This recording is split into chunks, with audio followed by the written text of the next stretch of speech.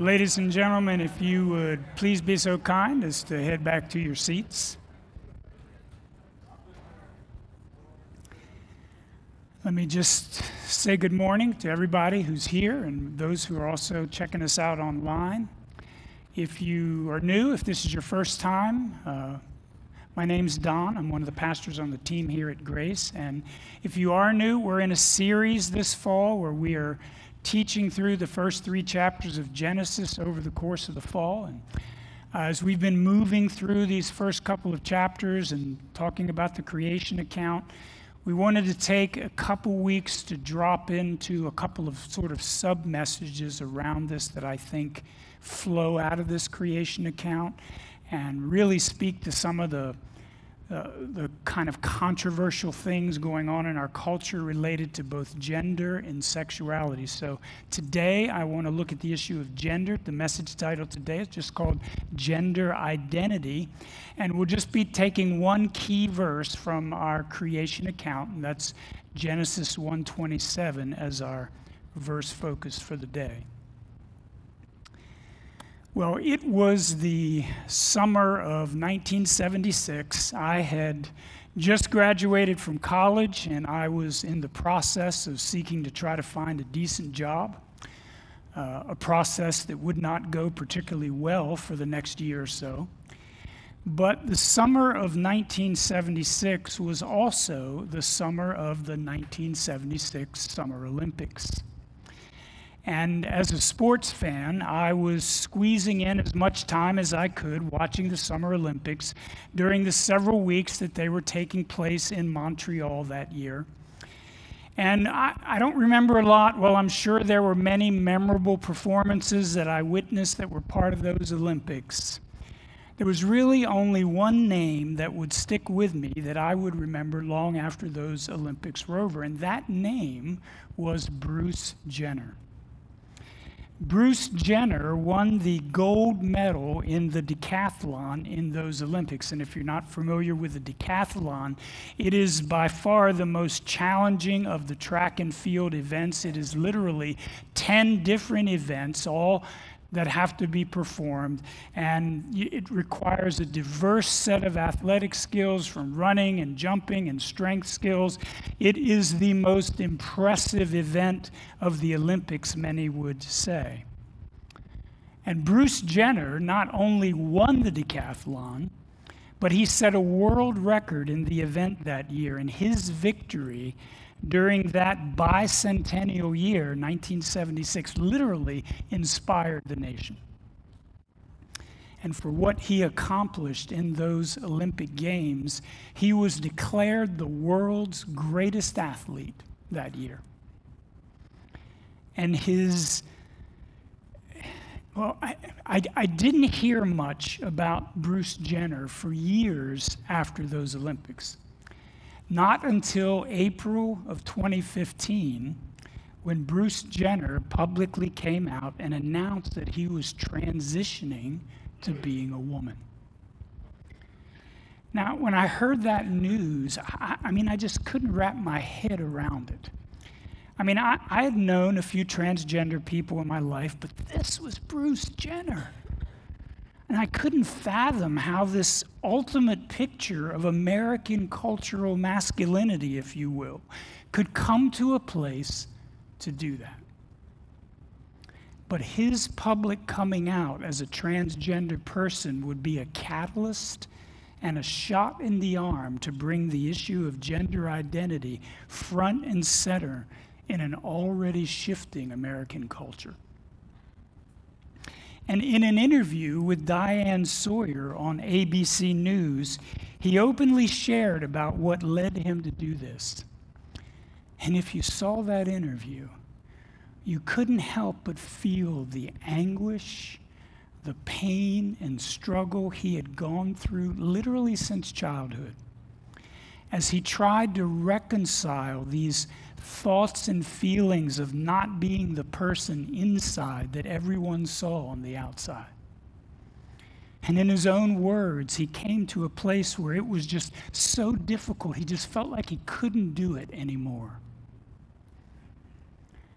And whatever your thoughts may be about the transgender movement and the gender identity issues that are influencing our American culture today, before we look more closely at these things, I really want to begin by appealing to all of us to consider these things with sensitivity and compassion. You see, it's easy for us to dismiss or demean or pass judgment on people who struggle in areas that we don't, particularly if those areas seem foreign or strange to our experience. But these are things that are painful and difficult and very real for people who are wrestling through these things.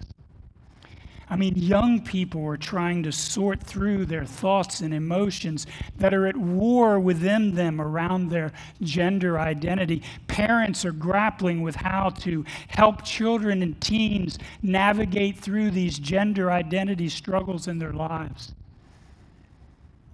And really, I think of all people, as Christians, we should understand the reality of competing thoughts and desires that are at war within us.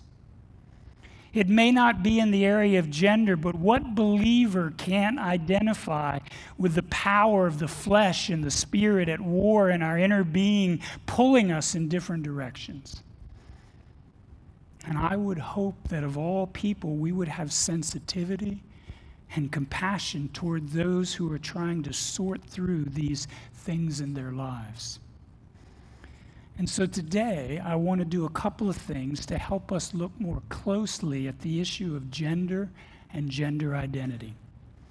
And first, I want to look at two different views of gender. I want to look at what the Bible kind of has to say to us about gender, and then what the culture is saying to us about gender. And then secondly, I just want to consider two different solutions or paths for how one might seek to work through these things. And my hope is that this will help us understand what's going on in the culture better, and also help us to be a source of hope and wisdom in how the Bible can speak to these issues in a helpful way. So before we do that, let's ask God's Spirit to help us today. Lord, we come to you this morning. Lord, we acknowledge that you are the Creator God who made each and every one of us. And even as we've seen through this service already this morning, you made us special in your sight, and you have called us by name. And Lord, you made us in your image where we have dignity and honor and respect because of that. And so, Lord, as we look at these challenging, difficult issues and how we interact with these things going on around us, Lord, we just need your help. We need your wisdom. Lord, we need your heart so that we can, Lord, be faithful to you, but at the same time represent you fairly and accurately. And so we ask your Spirit to come and fill this place this morning. Help me, Lord, to speak your heart and your truth faithfully and accurately. And help each of us, Lord, to receive and hear and respond in whatever way you would call us to. And we ask this for your glory and the good of your church. In Jesus' name, amen. Well, let me begin with talking a little bit about two views on gender.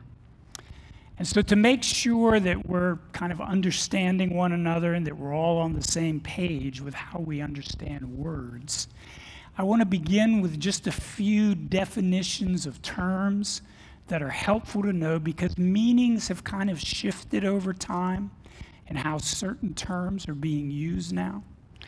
And so there are 5 basic terms, if you will, that I just want to kind of go through and define.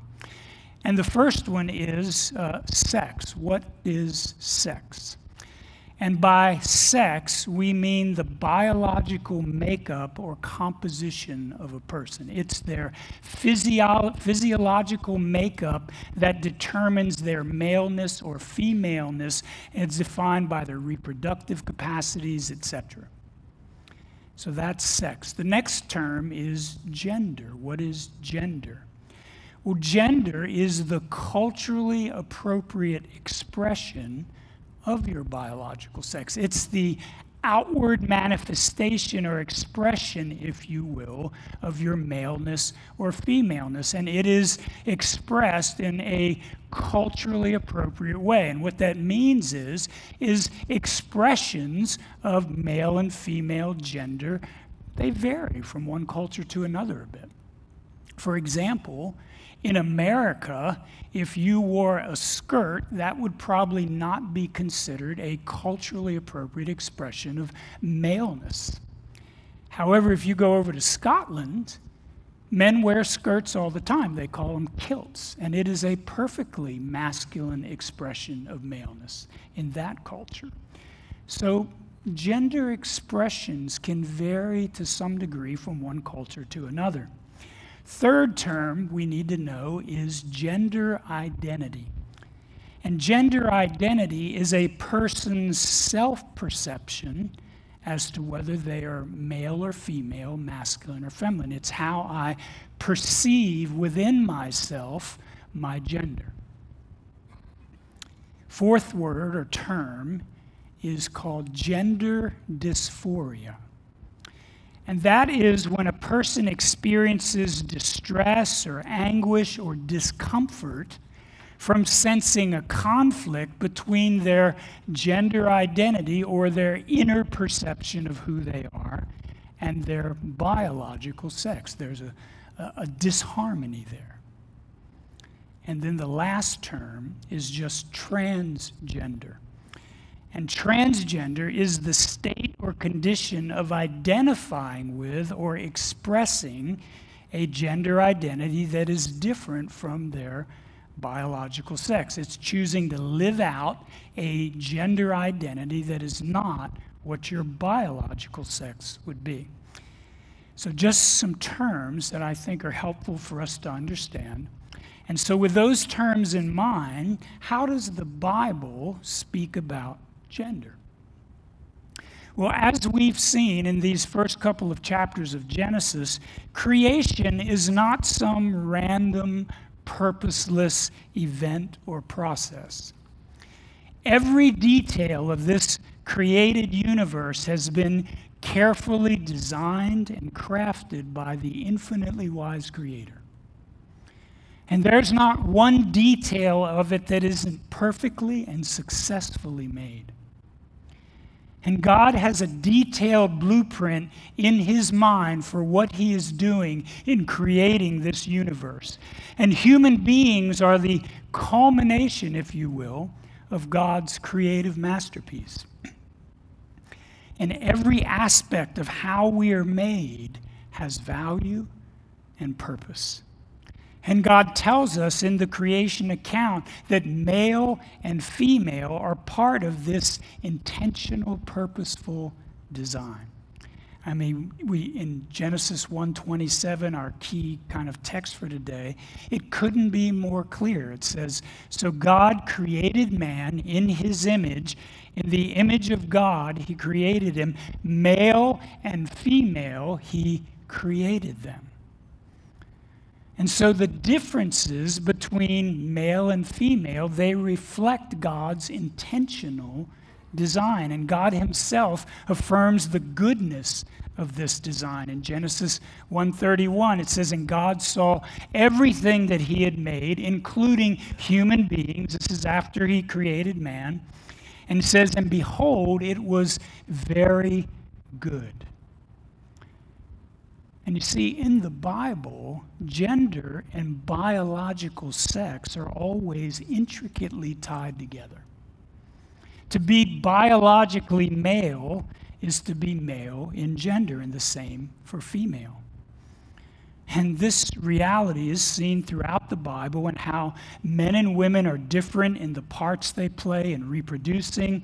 They differ in how their biological sex is expressed in cultural and social contexts. They're distinct in the roles they play in marriage. In the Bible, gender as the outward manifestation of what it means to be male or female, it attests to an embodied physical reality.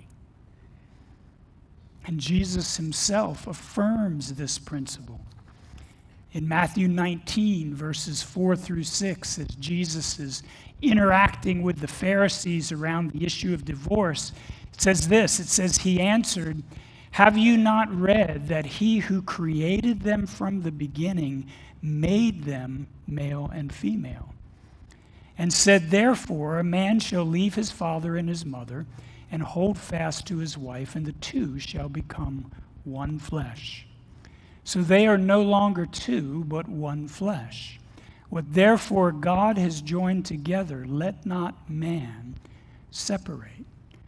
So Jesus affirms that in the beginning, when God created human beings, he made them male and female, and that maleness and femaleness is lived out and expressed in how they come together in marriage, how they reproduce children, and they're unique and distinct in that.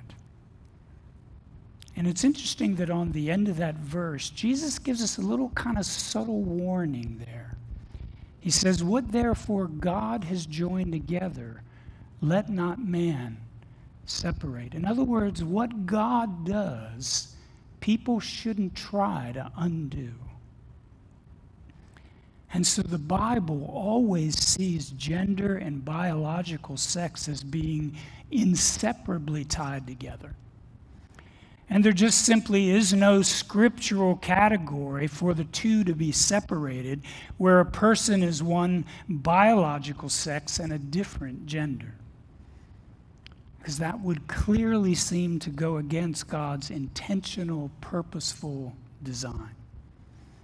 And if God is the perfectly good and wise creator and designer of humanity, then it would seem to make sense that to live in harmony with his design as much as possible would be wise if you want things to go well in your life. Because he himself tells us that that design is very good. So the Bible, as well as literally thousands of years of human history, would affirm the understanding of a natural link between biological sex and gender. At least until we get to the last few decades of American and Western culture. Because our current culture here in America is telling us something very different when it comes to gender.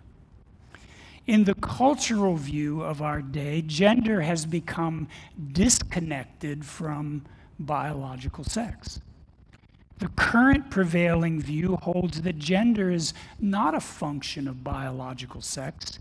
It is simply a matter of tradition or convention. Gender is a social construct, if you will, a set of customs and behaviors that one learns that has no direct connection to one's biological sex. And so think about it. When gender is no longer connected or tied to biological sex, one is free to choose whatever gender one would prefer. Or you can shift between genders or have no gender definition at all if you like. And under that scenario, gender is defined by one's self-perception of what gender they think they are or want to be. And you are free to choose the gender or genders that suit your preference or your inward psychological reality. And so the binary male-female design that the Bible affirms that ties our biological sex to our gender is being increasingly rejected by our society today. And this shift in views is impacting education, government, business, just about every other area of life, including the church. And so it isn't difficult to understand why there is confusion around this issue and why the experience of gender dysphoria or confusion about one's gender is increasing in our day. See, the Bible and our culture, they give us two very different views on gender. And that brings us to the second thing I want to talk about, and that is 2 solutions to gender dysphoria. Remember, gender dysphoria is conflict or stress about having a different self-perception of gender versus our biological sex, having conflict around that. And so if you are someone who is wrestling with gender dysphoria, and again, I really want to emphasize these are real soul-wrenching issues in people's lives, usually not of their own choosing. I mean, this isn't something people who struggle with this typically asked for or chose. They just find themselves in the midst of these challenges. But if you're someone who is feeling the conflict and distress that can seem overwhelming in trying to sort through how to navigate through these challenges, or maybe you're trying to be helpful to someone who's struggling with these things, what are the options for trying to get to a better place?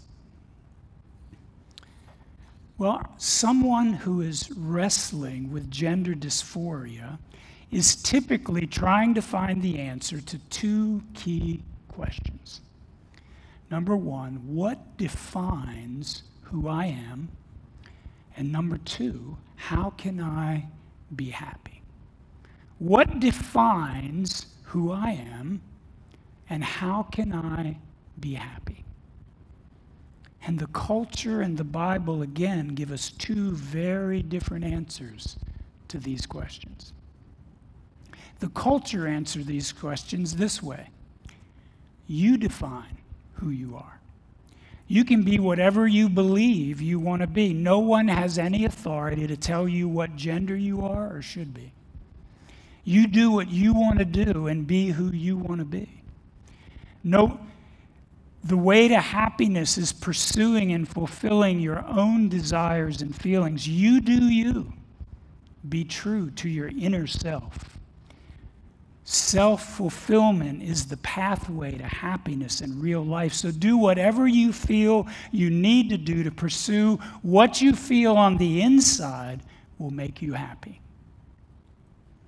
And boy, that sounds so good and right when we hear it, doesn't it? And if we buy these answers, the logical solution then is to try to bring your physical reality into harmony with your perceived gender identity. So we can try to do that. We can change how we look and how we dress to adopt our preferred gender. We can do hormone injections to try to make us more like the gender we desire to be. We can have surgeries to seek to reshape our bodies and our reproductive organs to try to become our desired gender. You see, the culture's answer is to give priority to your inner psychological reality and change your physical reality to come in line with it. And as attractive as this may sound, does it really provide answers to those key questions that work over time? Or are there some flaws in that line of reasoning? And I think there are. And I want to just raise kind of 3 questions that are worth considering about that solution to the issue. Number 1 is, are we really our own master, able to decide what gender we choose to be? Or is there really a creator God who made and designed us just the way he wanted us to be? You see, if he made us for himself, then we belong to him. And who has the real authority to define our gender, us or God? Now, that isn't to say that in this fallen, broken world we live in as fallen, broken people, that it won't be confusion and challenges around these things as we try to sort them out. But if God made us with a purposeful and intentional design that he says is very good, and he is perfectly good and for our good, perhaps the idea that our gender identity is our call isn't the road to happiness that it may seem. You see, if we try to live our lives outside of the way we were made and designed, things don't normally function well over time. You know, my mother told me a story once. She told me that when she was a little girl, she believed that she could fly. Don't know, she didn't explain where that came from. She may not have known where it came from, but she really believed that she could fly. And she believed it so much that one time she went up and kind of jumped out of a barn or a building, I'm not sure what, but she jumped out of it because she believed she could fly.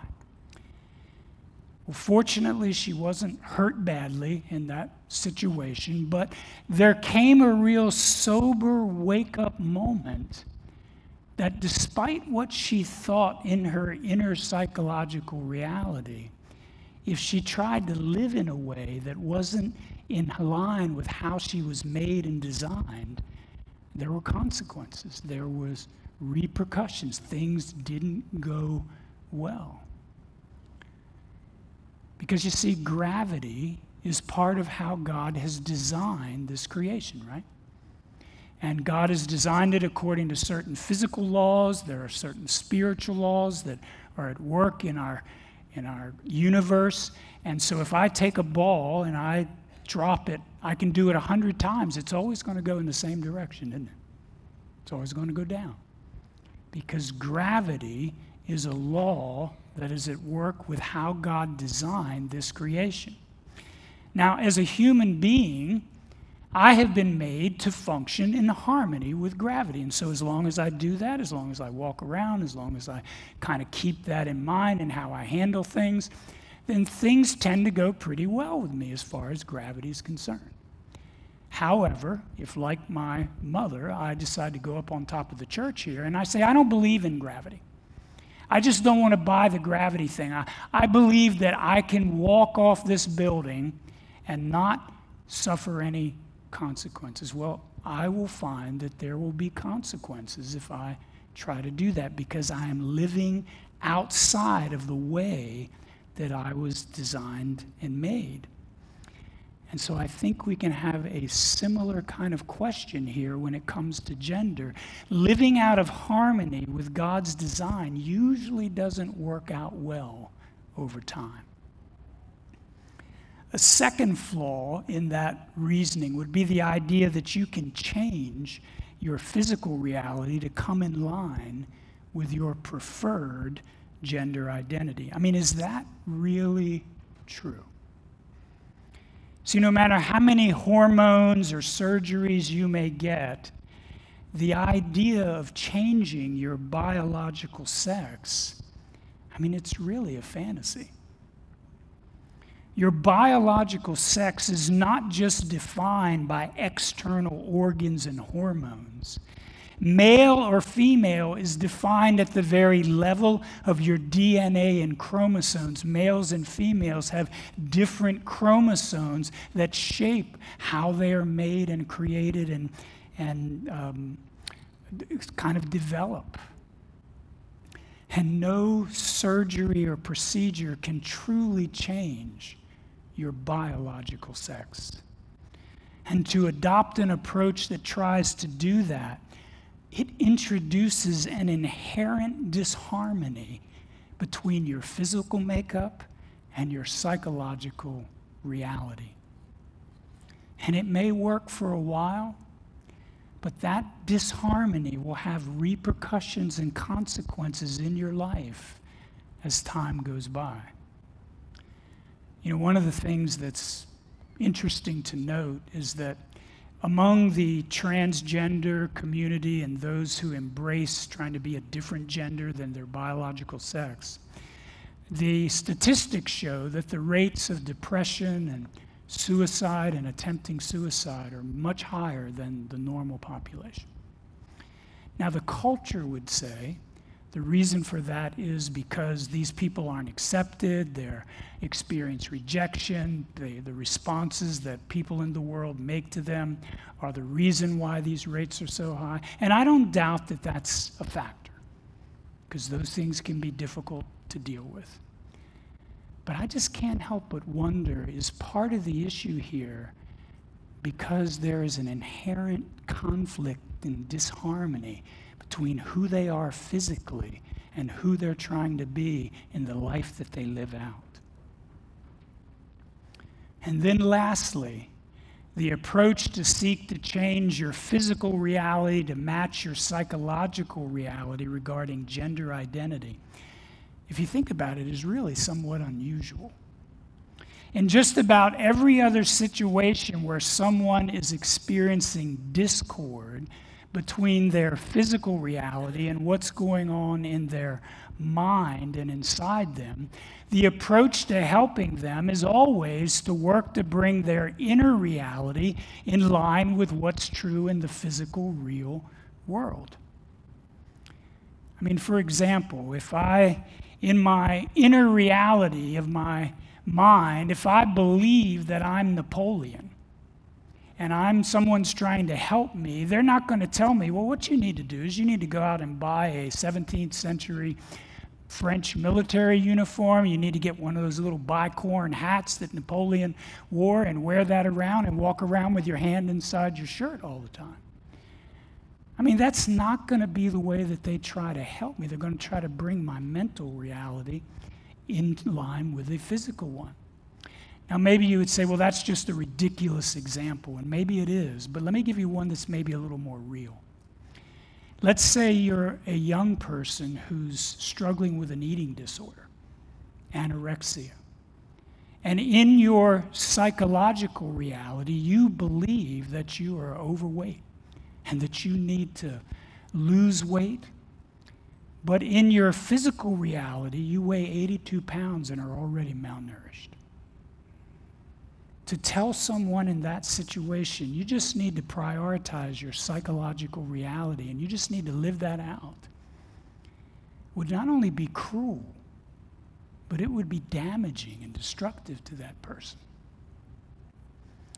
And so the culture's solution may seem attractive and appealing to our feelings and desires, but there are some real questions as to whether it leads to the answers we're really trying to find.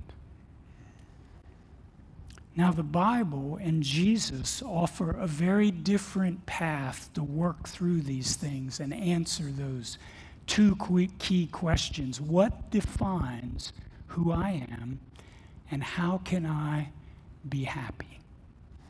The Bible tells you that you were wonderfully made by a loving Creator who designed you in His image specially for Himself. You are not a mistake.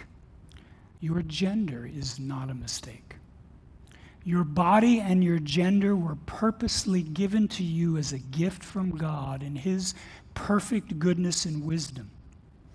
And when the fallenness and brokenness of this world that causes these kinds of struggles and confusion, when that separated you from Him, He sent His own Son to rescue you and bring you back to Him, to restore you to a loving relationship with Him.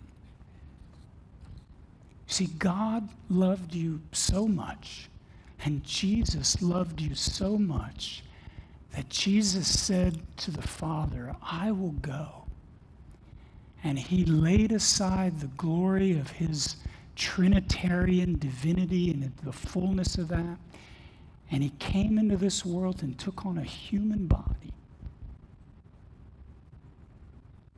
And He walked through this world and lived a life characterized by being rejected, misunderstood, a life of sorrow and grief, it says. He was accused of things that were untrue. He was treated poorly. And yet He walked through this life every day resisting temptation, resisting the urge to defend himself, resisting the urge because he was set on accomplishing one thing: earning a perfect life of obedience to God so that he could earn a perfect righteousness, so that he could give that righteousness to you.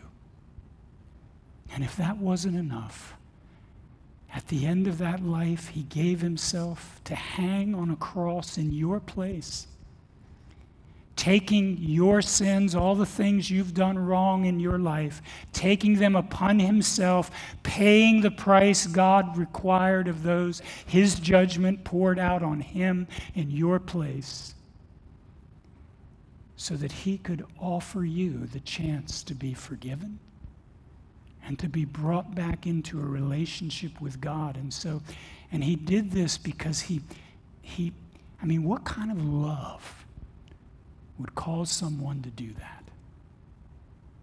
But that's the love that God and Jesus displayed for you. And so he calls out to you. He says, look, don't try to do this your way. Turn from trying to make it your own way, trying to pursue your own self-fulfillment.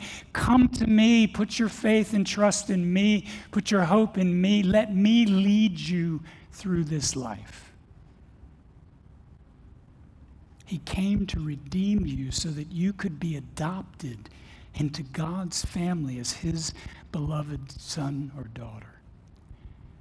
And so let me just ask you, if God would love you like that and do that for you, how could you not trust him to want your best and to be for you in this struggle with how you define your gender? See, Jesus promises that it's in him that you will find rest, even in the brokenness of this world. He says it in Matthew 11:28, "Come to me, all who labor and are heavy laden, and I will give you rest." He didn't come to make your life miserable, but to give you true life.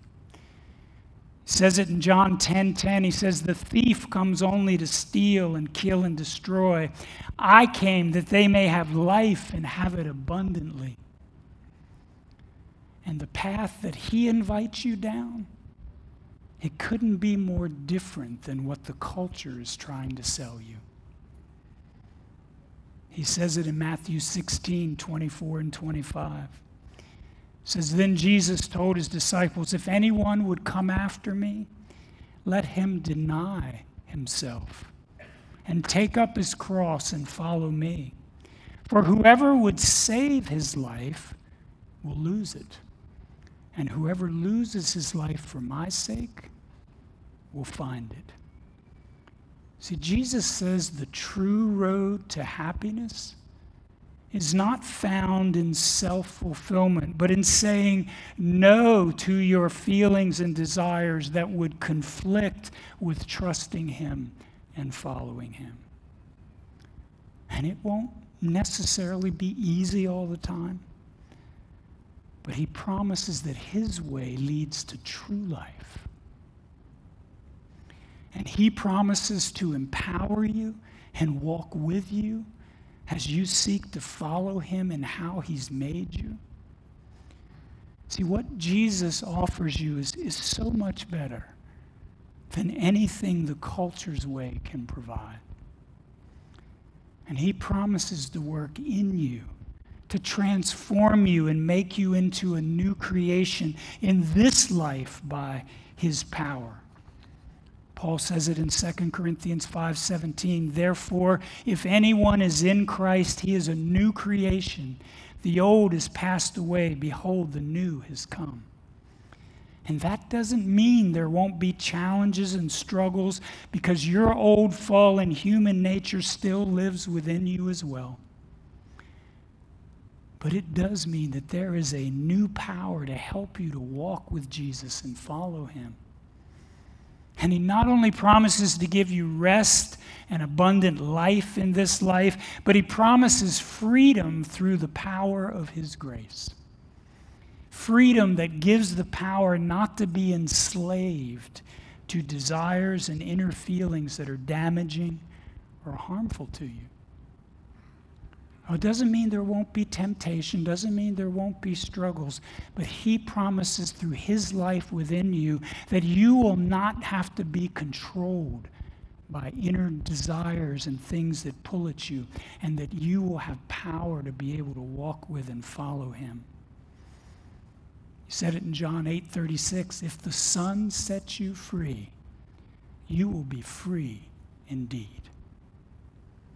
And if that isn't enough, you will have the complete assurance that the day will come when you will get a new and better body. And gender identity struggles will be a thing of the past, never to recur again. You will spend the rest of eternity living out the perfection of how your loving Creator perfectly and purposely designed you.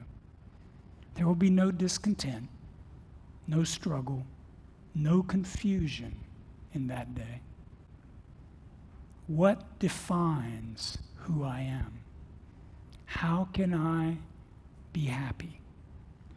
Jesus and the culture answer these two important questions very differently. Two very different pathways, two very different solutions. And so if you can identify with gender identity struggles, which one will you choose? See, the inner struggle of gender dysphoria, that's not a sin or wrong. The conflict that goes on inside of us, that's not sinful and wrong. The question becomes, whose way will we choose to deal with the struggle? And so if you know someone who is struggling in this area, I hope this helps you just to be a source of grace and hope to them as they wrestle through this very challenging and confusing issue. If I could have the worship team come and join me. Well, there's much practical application and questions we could talk about that touch on this area. And most of that I'm going to leave for the Grace at the Table panel discussion taking place today at 1. And I'd really encourage you to check that out, because chances are many people in this room, you're already running into these issues in life, in your community, in your schools, your workplace. And if you haven't run into them yet, it's only a matter of time before you do. And so we need to be wise and understanding in how we interact with these things in the world around us. But let me close with this one thing. As Christians, I think our greatest challenge in interacting with this area in our culture, or interacting with people who have gender identity struggles, is captured in Paul's words in Ephesians 4:15. He says there, rather, speaking the truth in love, we are to grow up in every way into him who is the head, into Christ. See, I think our biggest challenge is finding the right balance between speaking the truth and love. Some people can be strong on the truth, but not so great on the love part. And truth without compassion and love will simply cause you to lose any chance of being a voice in that person's life at all. Others can excel at love, at the love part, but do so at the expense of truth. And love without truth misrepresents and denies the hope that Jesus offers people in their struggles, and often compromises with the culture. So we need to try our best to balance these two wisely and try to do so as Jesus would. And so here at Grace, we're committed to standing firm on the truth of what God says when it comes to the gender identity debate. We believe that Jesus has a better way with better promises than anything the culture has to offer. But we want to do so in a way that loves people like Jesus did as well. And we want to hold out the truth as a source of hope and life to those who struggle with gender dysphoria. Not use it as a club to beat them over the head and drive them away from Jesus or the church. You see, God has people that he wants to save in the community of people who are transgender and who identify with gender identity issues. And the question is, will we be a hindrance or a means of his grace as he seeks to bring that about?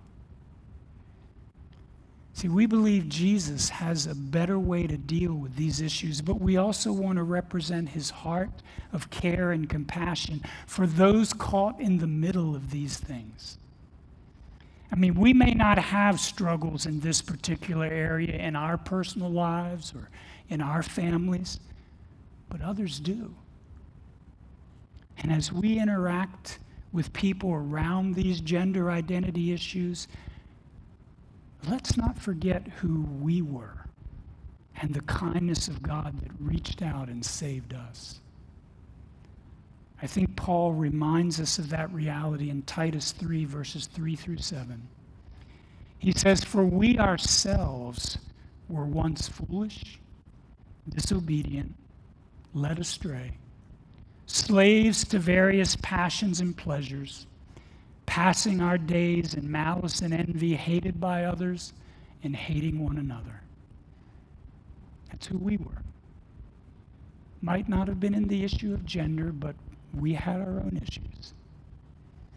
He says, "But when the goodness and loving kindness of God our Savior appeared, he saved us, not because of works done by us in righteousness,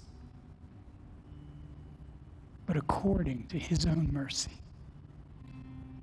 by the washing of regeneration and renewal of the Holy Spirit, whom he poured out on us richly through Jesus Christ our Savior,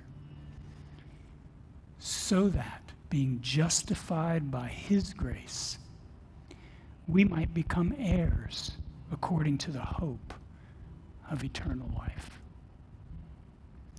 Let us never lose sight of who we were and God's mercy to us. And let that heart of God that saved us by his mercy and grace be our heart as we seek to hold out the truth of Scripture to others in this broken, fallen world. So let's close by standing together and singing this song.